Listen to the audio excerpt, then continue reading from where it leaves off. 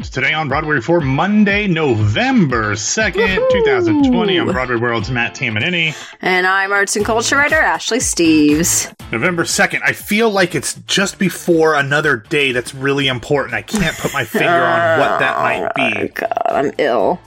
I don't know why, but there's just a feeling of just something in the pit of my stomach.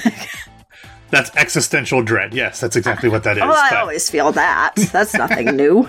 Yeah, that's fair. Very fair. You're a Sondheim fan. That kind of goes with the territory. But before we get to the existential dread of the world, actually, we're not going to talk about that. But if you've missed it, there was a lovely hour of This Week on Broadway on Sunday in which the one and only Sandy Duncan joined the program for the entirety of the episode. Very nice. They talked about everything in her career, of obviously her Broadway runs in Peter Pan, which is how I don't think I first knew her from that. She did a sitcom where I think she took over for Valerie Harper. Like Valerie Harper died and then she took over in the show. Anyway, that's what I remember her from first. Don't know. But she did Peter Pan, obviously. She did Chicago on Broadway. She did work with the Muppets, which they talked about. She talks about her co-stars on stage and screen, both television and film. It's a really, really lovely episode. Of course, you can also join all of our This Week on Broadway recordings by heading over to patreon.com/Broadway Radio, BroadwayRadio.com/Patreon. And of course, you can send your questions there when we have guests. You can also listen to it being recorded live. We will have some interviews strategically placed throughout the schedule this week. Yeah. So you will hear those first, as all episodes of Broadway Radio appear first on our Patreon feed before coming to the regular feed. One other thing I wanted to talk about, actually, because I didn't see it. You mentioned that this happened, so I didn't want to put it in the recommendations because I didn't have anything to talk about it because I didn't see it yet. But John Mulaney was the host. But is a recommendation. Yeah. But I didn't want to be the one to be like, and there's this recommendation of this thing that I was told was good, but I had not seen. Yeah, fair. I'm not a very good liar. But so John Mulaney, a poker player, shouldn't you be? Well, yeah, but you don't actually lie. You just sit there and look dead-faced all the time. That's very fair. I'll allow it. Thank you. Thank you for allowing my existence. You're welcome. But John Mulaney was the host of Saturday Night Live this weekend, as he is wont to do whenever he's on the show. He did another musical segment, this one featuring like a Times Square souvenir shop. Is this like set during the time of COVID or no? Oh yeah. It's like the souvenir shop basically that's on 44th Street and 8th Ave. And it's during the pandemic, so it's dead. And Pete Davidson's character wants to buy a pair of I Love New York underwear in this case. Makes sense, yeah. Absolutely horrified by that because he also wants to try them on before buying them. Well, you got to make sure it fits. Exactly. Yeah. So you would also cue a musical number. So congratulations for that. I would love that. But they use generally in these things they do like different. They do different verses from different shows and stuff. What did they use in this one? Well, you did mention Sondheim, so they did I'm Still Here from Follies. They did Send in the Clowns, of course, which was Send in the Crowds in this case. Of course. With Kate McKinnon singing it. And Maya Rudolph did I'm Still Here. There was Luck Be a Lady. There was Hey Big Spender. There was, I've already forgotten what the other, there was they ended with One Day More, and then there was one more. Always do, of course, yeah. Was there something from Frozen? I'm looking at, the YouTube clip now, and looks like someone dressed as Elsa. There was definitely, I think it was A.D. Bryant dressed as Elsa, and that was just part of all the people, like the Times Square Elmo and everything behind the scenes. There wasn't a number from Frozen though.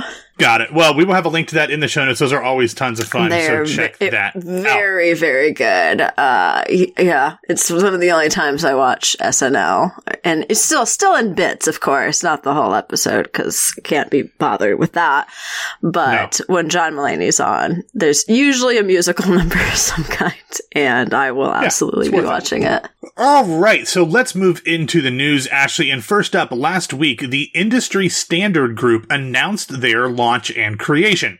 They are the first completely BIPOC commercial theater investment and production organization, and they will be focusing on increasing the presence of BIPOC investors and producers in the theatrical industry.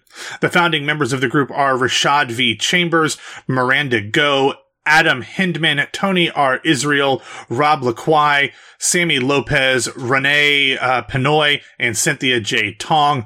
According to press notes, the Industry Standard Group's mission is to give existing and potential BIPOC investors, producers, artists, and theater makers opportunities to participate in the financing and producing of projects and to promote and invest in work that reflects the diversity of its membership.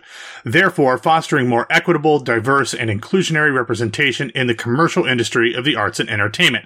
Now, Ashley, this is something that we have been talking about on Broadway radio, I mean, really since the time that I got here, which was, I mean, at this point, is it going on 5 years, 6 years ago? I don't remember. Yeah. It's been a while, but it's great when we see diversity on stage. That is super important. But the real, you're not going to get real equity and equality in theater until it happens at the level of the people making the decisions. And that's the producers and investors, or in the case of the not-for-profit world, you know, the artistic directors and the managing directors and all that stuff. But this is a much needed initiative, and I sincerely hope that the Industry Standard Group is incredibly successful, and this encourages far more people of color to start joining the ranks of theater producers than we currently see. So I am very excited to see what happens with this organization. Yeah, this is amazing. And seconding what you said for sure about, you know, and what we've talked about many times, especially in recent months, as far,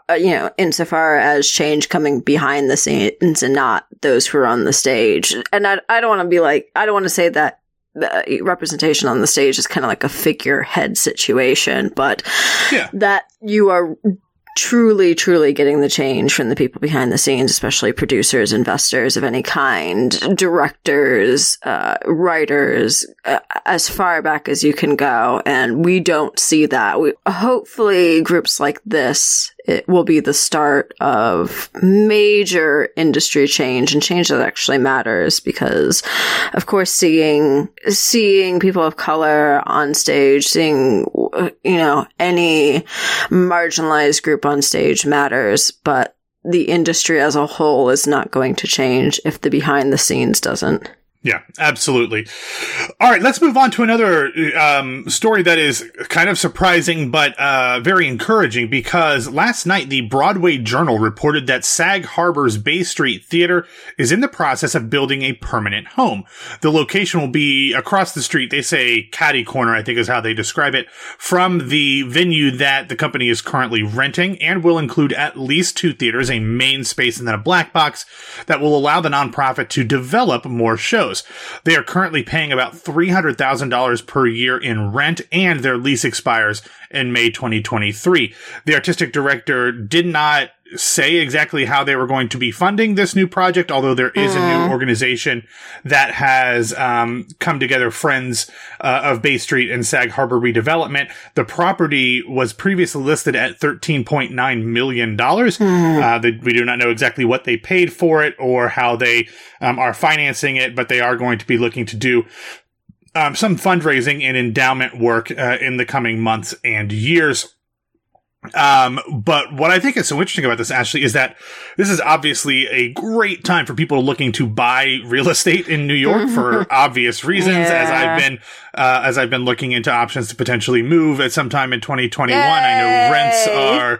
I know we'll see if COVID ever leaves, but rents are down everywhere. Building costs are down. So this makes sense. I just didn't expect a theater company to be one to have the financial ability to invest so heavily in real estate, but good for them. I not so much anymore, but I used to always stay in Long Island, not all the way out in Sag Harbor, of course, but it's great to have a permanent, really good theater company there, and they're a well-known company, and so this is exciting to see them lay down like official permanent roots. Yeah, definitely. I love Sag Harbor. Would absolutely love to go out there to see some Bay Street theater once they get settled into a new home and theater ever actually exists again inside said homes. I'm just after so many closing up notices. I know. I'm so glad to see some kind of news from a theater company being like, yeah, no, we're actually opening a home rather than shutting it down. It's just really nice to see after so many, especially recently. Yeah, absolutely. All right, let's go over to some feel-good recommendations in addition to the John Mulaney bit from last week. This one is a no-brainer for me because I've talked about this a lot, but we have a new song from Laura Ostis and Aaron Tveit's Hallmark movie, One Royal Holiday. They sing Winter Wonderland. I have not watched this. It aired on Saturday night at the exact same time. Oh, it's already out? Yes, it aired on Halloween. It was, but the song is available on Spotify. And I've got a video for it that you can watch from Hallmark, but of like the recording session. But it aired at the same time as my Ohio State Buckeyes were beating James Marino's Penn State Nittany Lions for the fourth straight year, by the way. So I didn't watch it yet, and I was busy all day on Sunday, so I haven't watched it, but I will. I'm very, very excited to sit down and watch that. So listen to that. I'm sorry to announce that I don't have a team, since you two are apparently competing. Well, we are both Big Ten alums, so I will absolve you of this rivalry. So thank you very much. Speaking of things that you can listen to, also last week, Sony Music Masterworks released the first single from the upcoming soundtrack from the film version of The Prom. Tonight Belongs to You was released. You can also stream that on the Spotify if you have that. I have to admit, Ashley, I have expressed some reservations from like those early photos, but the trailer looked really pretty good. Yeah, trailer looked good. Trailer looked good. I was very pleasantly surprised by this track, except for one specific actor. I don't think we need to say who that was because anyone who's paid attention knows who that was. But just the quality of it, I'm really impressed. Coming off of years of Ryan Murphy's Glee, like I kind of expected a very Glee-y version of the song, very produced, very slick. But honestly, this just sounds like another company doing the Broadway number, exactly. which is great. All right, so I don't know if this last thing is actually going to be a feel-good recommendation because it brings up a lot of emotions for tons of people. But last week, Felicia Fitzpatrick, who I have been trying to get on today on Broadway like for all of 2020, but that's another story. So if you know her, let her know that we want her on the show. But she released an oral history on the musical The Scottsboro Boys, the Candor and Ebb show. It's this huge, exhaustive look throughout the show's development, starting with director and choreographer Susan Stroman, book writer David Thompson, the composer John Candor, of course, Fred Ebb, has passed away. But then they talked to cast members Joshua Henry, Brandon Victor Dixon, Coleman Domingo, Forrest McClendon, Rodney Hicks, Sharon Washington, Josh Breckenridge, and tons of other producers and artistic directors who helped the show in the development. I'm scrolling through it, and it's so incredibly extensive. It's amazing. Christian Dante White's in there. It's just an incredible look. I love the whole oral history thing because it's a way to kind of just hear from the people who lived it. And obviously it's edited, and obviously they pick what quotes to use and everything, but like it's their legitimate thoughts, and I love these things all the time. And this is a show that I did not get to see on stage, but I love the cast album.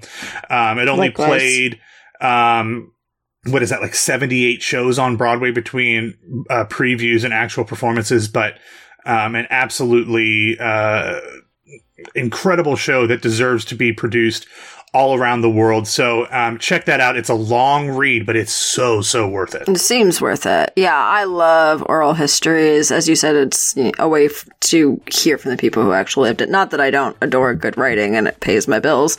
So, but I would much rather hear from the people behind the scenes and on the stage about what they did. This is the 10-year anniversary of it. So it is. Yeah. That's why this was done. It ran on Broadway. Oh, I lost the date here, but yeah, it ran on Broadway in the 2010 season. 2010, October 31st, 2010, at the Lyceum. Yeah, and was part of the 2011 Tony Awards. There we go. Yeah. So, all right. So check out all of those things. We will have links to everything in the show notes. And thank you for listening to Today on Broadway. Follow us on Facebook and Twitter at Broadway Radio. You can find me on Twitter and Instagram at BWBMatt. Ashley, where can people find you? You can find me on Twitter and Instagram at No, This Is Ashley. All right. We will have some interviews coming up in the feed this week. Of course, as always, depending on what news happens, both in the theater community and outside the theater community, especially this week, they will be strategically placed throughout. But we will be here if anything big breaks. I don't know what could potentially be big that would break at this point, but we will see. But of course, everybody, your spirit. Everybody have a wonderful Monday. If you have not, don't forget to vote on Tuesday because early voting is pretty much all done at this point. So get out there. Don't let anybody tell you that it's not worth it. Don't let anybody disenfranchise you from a right that you most certainly need to exercise this year. So have a wonderful Monday, and in some form or fashion, we'll be back to talk to you tomorrow.